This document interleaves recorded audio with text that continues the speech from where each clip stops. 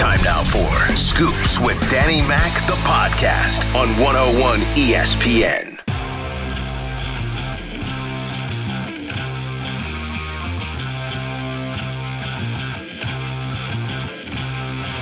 Okay, Die Hard, it's a Christmas movie. You've convinced me. I move on.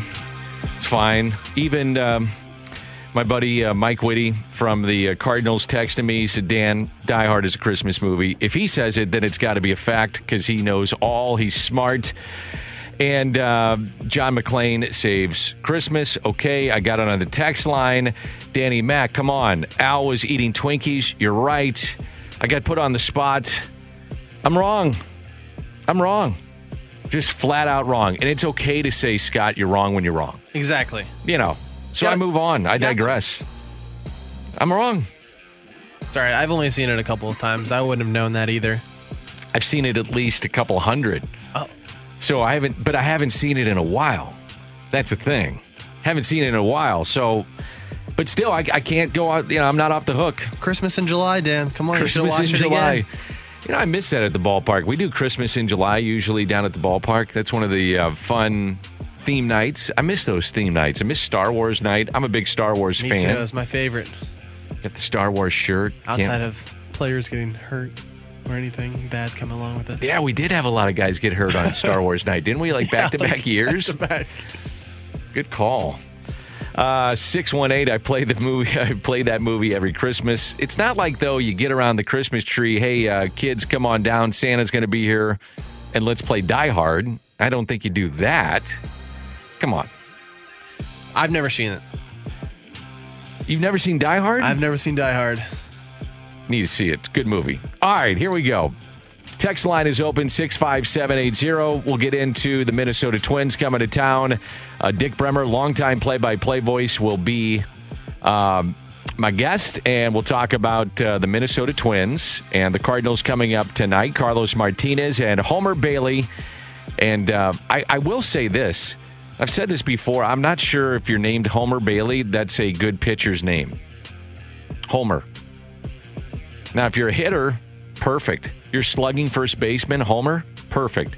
Homer Bailey, by the way, couple of no-hitters. He was really good in Cincinnati, couldn't stay healthy, gave him a huge contract, and pitched a little bit with Kansas City, a little bit with the Dodgers, and they're trying to figure out the back end of the rotation. We'll see Rich Hill tomorrow, spinning curveballs. And the Cardinals counter with Carlos Martinez and Miles Mikolas, so it's a 2-game series. Then the Cardinals go to Milwaukee and then Detroit. So traveling. And here we go. 65780 on the text line, Air Comfort Service text line, and a mic drop if you want to do that as well. That is available for you. All right, the Marlins had 4 more test positive. So basically close to half their roster has tested positive for COVID-19. So this is very much a scary situation for the Marlins in terms of baseball. Let's hope that everybody stays safe, healthy, gets back, quarantines. Then you get the negative test and they're back and ready to roll. Rob Manfred appearing on MLB Network yesterday and the schedule going forward. Well, our first concern, obviously, is the health of the players and their families and making sure that we do everything possible to minimize the spread of the virus among our employees. We've been fortunate so far. We've done tens of thousands of tests. Our positive rate has been 0.4%. So we feel like the protocols have worked pretty well. Notwithstanding that fact, we have made some decisions. The Miami Marlins will not play their 2 games in Miami tonight and tomorrow. We're doing some additional testing. If the testing results are acceptable, the Marlins will resume play in Baltimore on Wednesday against the Orioles. Okay, so that's a look at that. Now, the Yankees, we get word, and Scott, correct me if I'm wrong, but they have canceled their game at Citizens Bank Park. Precautionary. Correct. And the Phillies have tested negative already today. Correct, all their players. And so it's more about, look, let's just slow it down, take a breath, deep cleansing again of Citizens Bank Park. Yankees will go and play tomorrow. So that is good news. Now, Rob Manfred was also asked about the idea of once they heard about the testing on Sunday, their decision to go ahead and play. really what happened was there was testing on Friday, 1 positive on Saturday, testing again on Saturday, and the 3 additional positives on Sunday. What then happened under the protocols was we did contact tracing on all 4 positives. There was, I think, a small number of players who met the CDC guidelines. They were quarantined. We ordered additional testing. We did symptom checks. We did temperature checks and decided to proceed with the game on Sunday. Okay, so they proceeded on Sunday, will not play tonight. We'll see about tomorrow. Buster Olney of ESPN talked about this Marlins situation. He said it will not shut down Major League Baseball. This is not going to come close to shutting this down for Major League Baseball. As one general manager said to me, look, this is a business, and these guys are going to plow ahead. It's why they created these 60-player pools where you could draw extensively from other players. The Marlins, as you guys have seen today, also reaching out to people outside the organization. And to underscore this point, just how much they're going to treat it like a business. In 1995, 29 of the 30 baseball owners were willing to put Class A and AA players out and replacement players as a major league product. So the idea that this situation is going to be derailed because they're concerned about the quality of play with a number of players being taken off the field, don't worry about that. I got to wonder, as the Marlins are rebuilding, we had Craig Mish on the show yesterday, and this is no disrespect to the Marlins, none. However, what if this was the Yankees? What would we be saying then? And the Yankees had Stanton, Judge, some of their best players, or one of the top teams in the game. What would we be saying then? And again, this is no disrespect to the Marlins or the Orioles or any lesser team in the league. Going into the season, this is a rebuilding team.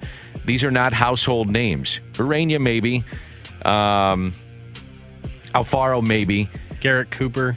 Yeah, maybe. And again, it's no disrespect to those players or the organization. It's to no fault of their own that this happened. But when you have big names and a big organization, you say the Yankees, that is worldwide. That's a brand.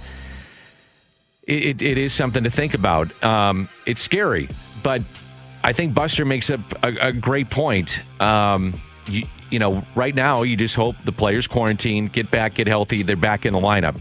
It's 2 weeks. 2 weeks in baseball is a lot to get timing back and those kind of things. But where did they find the players? And the other part of this, too, is that they have a couple of, they got more than a couple. The Marlins are going to be really good in about 2 years. Studs coming up. I see the Marlins in spring training. I go to the backfields. I see a lot of their young spring training guys, minor league players, some that were in major league camp. They got studs coming. They've been picking top picks. So these guys are developing. Unfortunately, no minor league season. I get it. But they're going to their satellite camp in Jupiter. So they're going to continue to get better in training and those kind of things in live BP. But you don't want to call them up because then you start their clock. And so there's the business side of that. And they're probably not ready to face Carlos Martinez and Miles Mikolas and John Lester, who was great yesterday for the Cubs, or Craig Kimbrell, who was not, by the way. But you get the idea. They're not ready to face major league pitching. You wouldn't think yet. So there's the development and there's the business side. And so you're trying to field a competitive team. It's just fascinating to see how they're going to do this. And, it's a very tough spot that baseball is in. These are also human beings. You're talking about putting guys at risk, and the players have said, I'm willing to take that risk. It's my job. But, when you have double-digit players getting COVID, just getting a player out there that's ready to go, you say, well, go get that guy. Put him out there. Well, what's he been doing to train? It's not just diving into a AA team or a AAA team. You're not sure how they've been ready to go. So you say, well, go get Puig. Well, Puig was going to sign, remember, but he had COVID. So it's been probably 2 weeks. Is he ready to go? What's he been seeing? I don't know. Is he ready to play? So it's a very difficult situation that Major League Baseball is in. Jeff Passan addressed on this situation on ESPN if the players will feel safe and follow the protocols that have been set by Major League Baseball. the question of confidence throughout Major League Baseball in this plan that the league has, in the protocol that the league has. Is it enough to keep them safe? Is it enough where players believe that traveling around the country, they are going to be kept away from COVID-19 as best as they possibly can, of course? We saw this weekend walk-off home runs celebrated with dog piles. We saw high fives in dugouts. We saw all kinds of things that are outlawed by that protocol. And I'm not just saying that the players aren't the ones who are, not following it. I'm saying that if this is going to work, if this has the best chance of working, everybody involved needs to follow those protocols. And if they don't, we may end up with another situation like we had with the Marlins. Well, I do think, though, it's a wake-up call, kind of like we saw as we talked about with Randy and Michelle. And Scott, we saw it in 2.0 summer camp, the early testing. It was like, okay, it's not right. It needs to get smoother, needs to have a rhythm to it. And it did. It got better. And the numbers bore that out. I mean, there was very few guys that were testing positive. Now you had this outbreak on the Marlins. Okay, it's a wake-up call. Lack of a better term, but it's an awareness. This is something we have to deal with, whether it's guys sitting on a bus or the plane wasn't ready, or was it a flight attendant? Okay, we don't know. But these are scenarios that are presented to us that we have to be aware of, which I'm positive they went through every possible scenario, but are we covering everything again and again and again and again? You have to do it. Yeah, I think it's a big thing that the Phillies didn't have anybody test positive today, because that shows at the ballpark they're also taking every single precaution. Marlins players aren't going over to the Phillies locker room before the game or whatever, seeing anybody on the field, maybe high-fiving, hugging. So, I mean, that's a great, great first step, is that it seems as of today that it's still just contained inside the Marlins organization. So it just shows that part is working. So that's good news. Stan Kasten is the president of the Dodgers, and for every other team, maybe it's business as usual. I don't believe there's going to be any panic just yet. I think we understood there might be occasions like this, which is why we had our player pool as big as it is. I don't know what's going to happen to the Marlins, because I don't really know the extent of it just yet, and who may or may not be infected, and for how long they may be at risk. So I guess we'll get an update on all of that. My understanding from talking to other teams is that it's supposed to be business as usual, at least for every other team. I know that the game in Miami and in Philadelphia for tonight has been postponed. I don't know how we make it up or when. So maybe we'll learn all of those things today, but I also think this is going to be an evolving process. And hopefully this is the worst outbreak we have for the rest of the season, because it will teach us some things.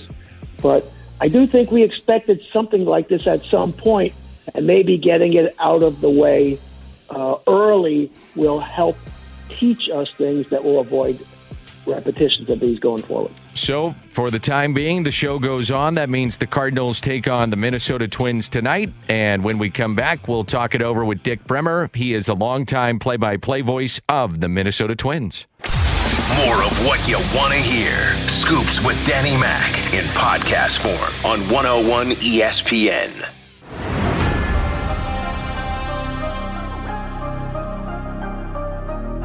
Longtime voice of the Minnesota Twins, one of the best in baseball, is Dick Bremer, and we get the chance to visit with him. And, Dick, I wish I could be up north in Minnesota. We could handshake and not be socially distant. We're miles away from each other, but we get to call baseball tonight, and that's a good thing. How are you?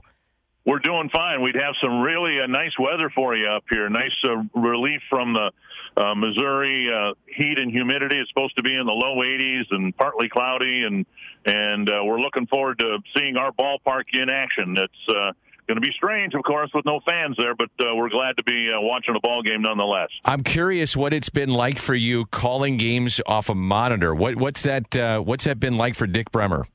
Well, a lot of people are asking me that, as I'm sure they're asking you that, and you'll get, I guess, that experience.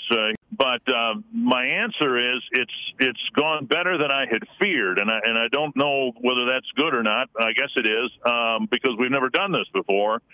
And so we're adjusting to doing something that, goes against pretty much every instinct we have, where we react to what we see, not on the screen, but on the field, but we're doing the best we can. And, all the viewers, I think, care about is that the Twins played 3 games in Chicago and they scored 27 runs. So if the fans are happy, then I'll be happy. That's the bottom line. Baseball back on their TV, back on their radio, and back on the field. And that Minnesota Twins team can rake. How good is this team, Dick, in terms of the offense that they provide night in and night out?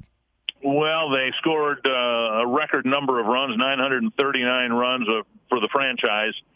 Hit 307 home runs, and if anything, with the addition of Josh Donaldson, if this team stays healthy, the lineup will actually be better in a shorter season, of course, than I think they were last year.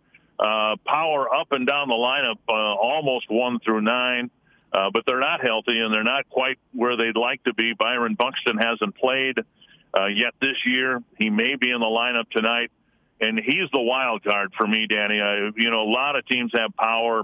We'll face, perhaps the Yankees again if we get to the playoffs. The Yankees have a lot of power. Houston has a lot of power. But Buxton, to me, is the wild card because he brings a skill set to the Twins lineup that most teams just don't have. He's got some power, but he's got lightning speed, and he is, a platinum defender, a platinum glove defender out in center field. So the Twins are looking forward to getting him back in the lineup. He is one of the great defenders in the game, and yet you have a 40-year-old that's still putting up big numbers. What is the deal here with Nelson Cruz? Unbelievable. Well, we concluded after watching the 3 games in Chicago, and he had 8 home runs against the White Sox last year and had a great series last weekend. I don't know where they can pitch him. He hit pitches away from him out to right field. Breaking ball that was almost in the dirt. He hit that to center. He hit a screamer to left on a fastball up and in. He's just amazing.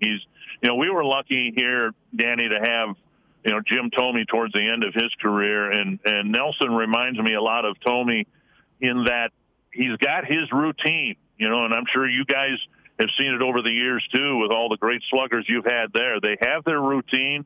They don't vary from it.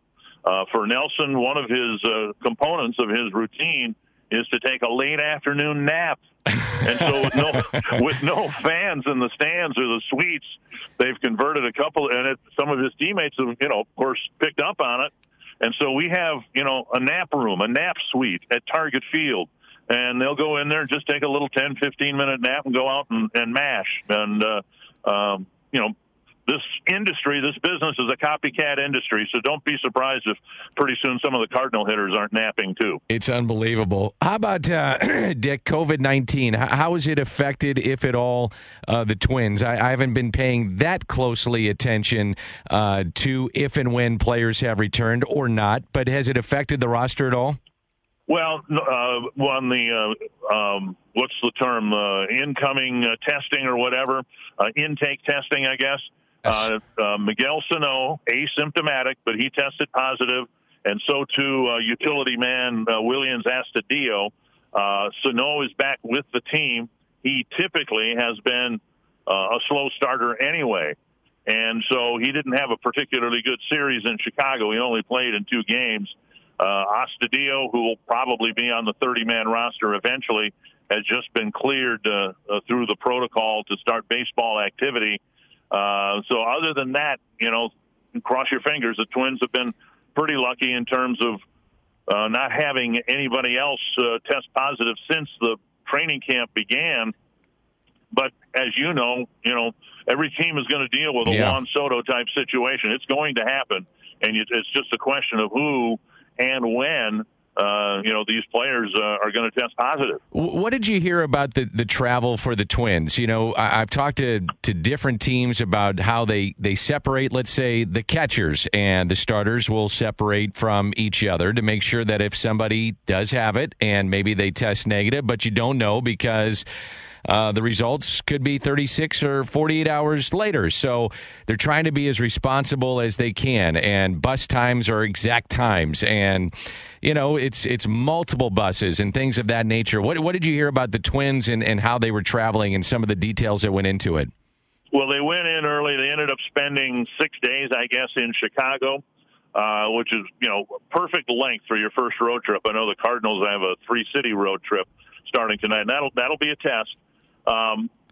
During their training camp, they did something kind of unique. They had all the pitchers work out of the visiting clubhouse at Target Field, and the position players worked out of the home dugout. So the only time they saw each other was when they were, practicing, working out, or having an inter-squad scrimmage. On the road, you're right. I think there were 4 buses. Players were told, get back to the hotel as soon as you can. We're going to have early buses. Shower if you want at the ballpark, but you don't have to. And so, it was an interesting experience. It was about the right length for the first road trip, and they'll be tested again today, I'm sure, and we'll see if they got through it okay. You've got great leadership on this Twins team in uniform with Nelson Cruz, and with about a week left in training camp, with the advent of the new season, Rocco Baldelli had a meeting, and then Nelson Cruz held court, and he's the most respected guy in that clubhouse, as he should be, with over 400 home runs. And he very clearly said, when we're going out on the road, you owe it to yourself, you owe it to your teammates, to conduct yourself accordingly. And he commands an awful lot of respect. And I suspect that you wouldn't, if you're a Twins player right now, the last guy you'd want to disappoint would be Nelson Cruz. So sure. I strongly suspect that they handled that pretty well over the weekend in Chicago. You mentioned the name of Rocco Baldelli, and he had just a fabulous season, as the team did, with 100-plus wins a year ago going into postseason play. What was it like, Dick, being around him? You've been around many Hall of Famers. You've seen great players come through the Twin Cities. What was it like seeing him as a first-year manager? Well, I think what they did very early on, even before spring training started in 2019, they questioned pretty much everything that baseball teams have been doing for more than 100 years regarding, spring training practices, rituals, whatever. And if any part of the answer to the question, why are we doing this way, was, well, that's the way we've always done it, they probably threw that out the window. It was a very unconventional spring training going back to last year. You're probably like me. You like to get to spring training early in the day just because it's fun to be at the ballpark. Definitely. And I found myself a lot in 2019 showing up at 9:30 and being the first person there because they had what they call show and go. Just told the players, hey, show up at 11 o'clock, get yourself ready, and be ready to play at 1 o'clock. This is, of course, in spring training. But then they carried that forward into the regular season as well. Players were told, you know what, just show up at 5 o'clock, do whatever you got to do to get ready to play at 7 o'clock and go play. And, of course, the players responded very well to that because, they were kind of on their own and could do their own thing as long as they were ready to go at 7 o'clock. Unreal. I'm going to wrap it up with this, Dick. Well, actually, a couple of things. We have our fans getting used to the designated hitter. Well, we've seen that in interleague play, but now we're seeing it every day. Are you a DH guy? Do you like the designated hitter? Convince me why I should like the DH, because I'm conventional, man. I'm not sure I can get into this, but tell me why I should like the DH. Well, I'm like you. I prefer the National League style of play because that's what I grew up with. And, I prefer it. I always have. I look forward to, going to St. Louis and Wrigley Field and the National League cities because that was the game I grew up with. But it's always bothered me that the two leagues played by two different rules. Agreed. Sets of rules. And that it was never going to go back to, pitchers hitting again in both leagues. So the only thing I can tell you is I'm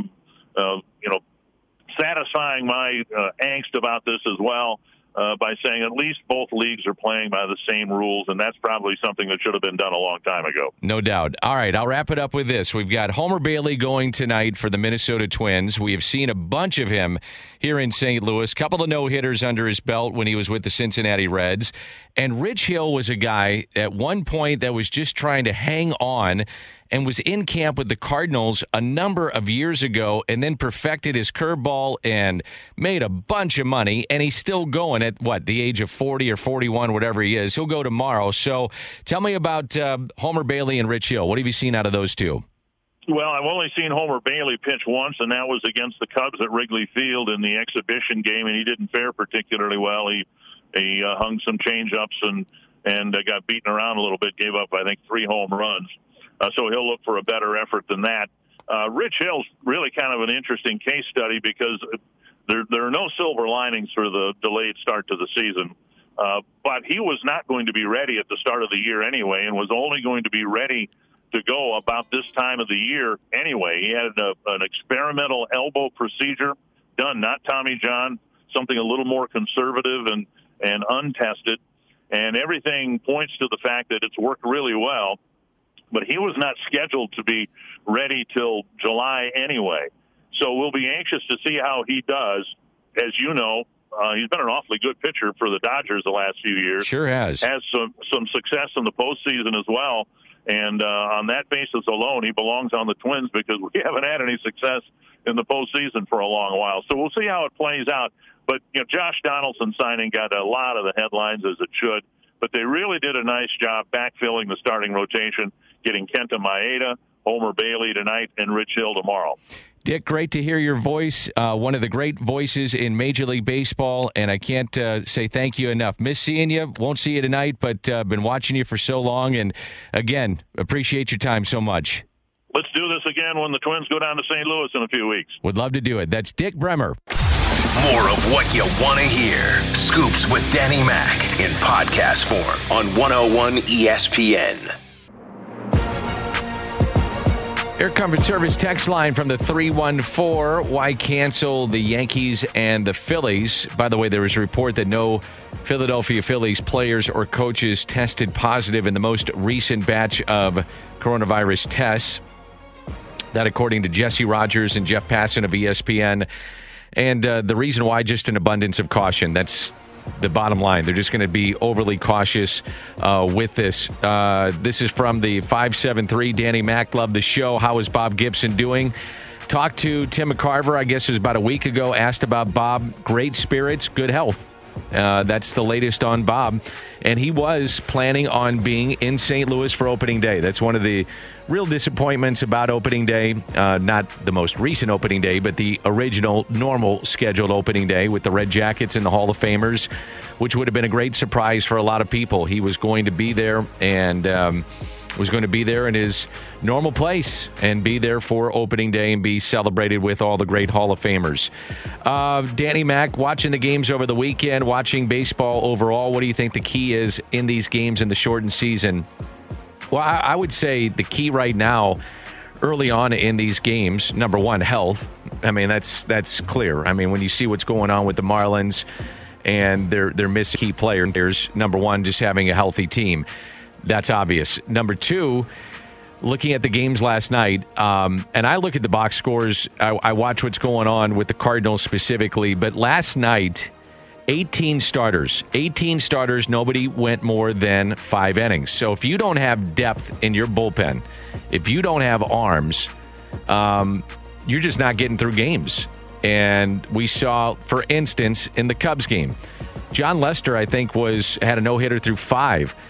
And they have issues big time in their bullpen. Craig Kimbrell came in, walked 3, had a wild pitch, may have hit a man, I'm not sure, but he was not good in spring training for the most part, was having trouble, and I mean spring training 2.0, struggled last night. They had something like a 7-0 or 7-1 lead. They held on, and Jeremy Jeffress, the one, that gentleman that was let go, the one that was let go by the Brewers and then picked up by the Cubs, had to come in and clean it up.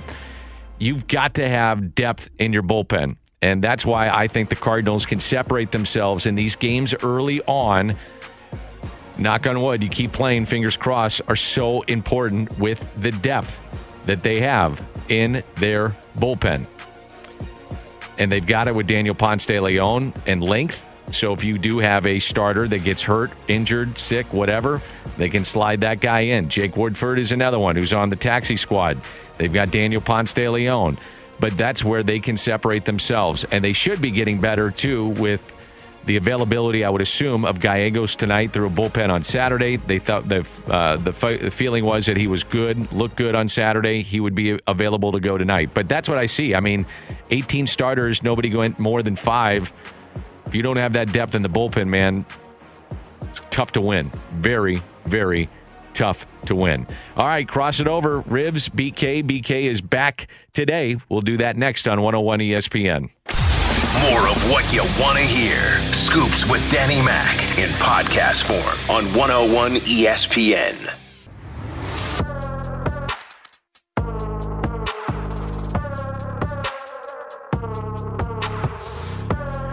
We were just talking off the air. I got to bring this up. I said, Ribs, did you play against Craig Berube?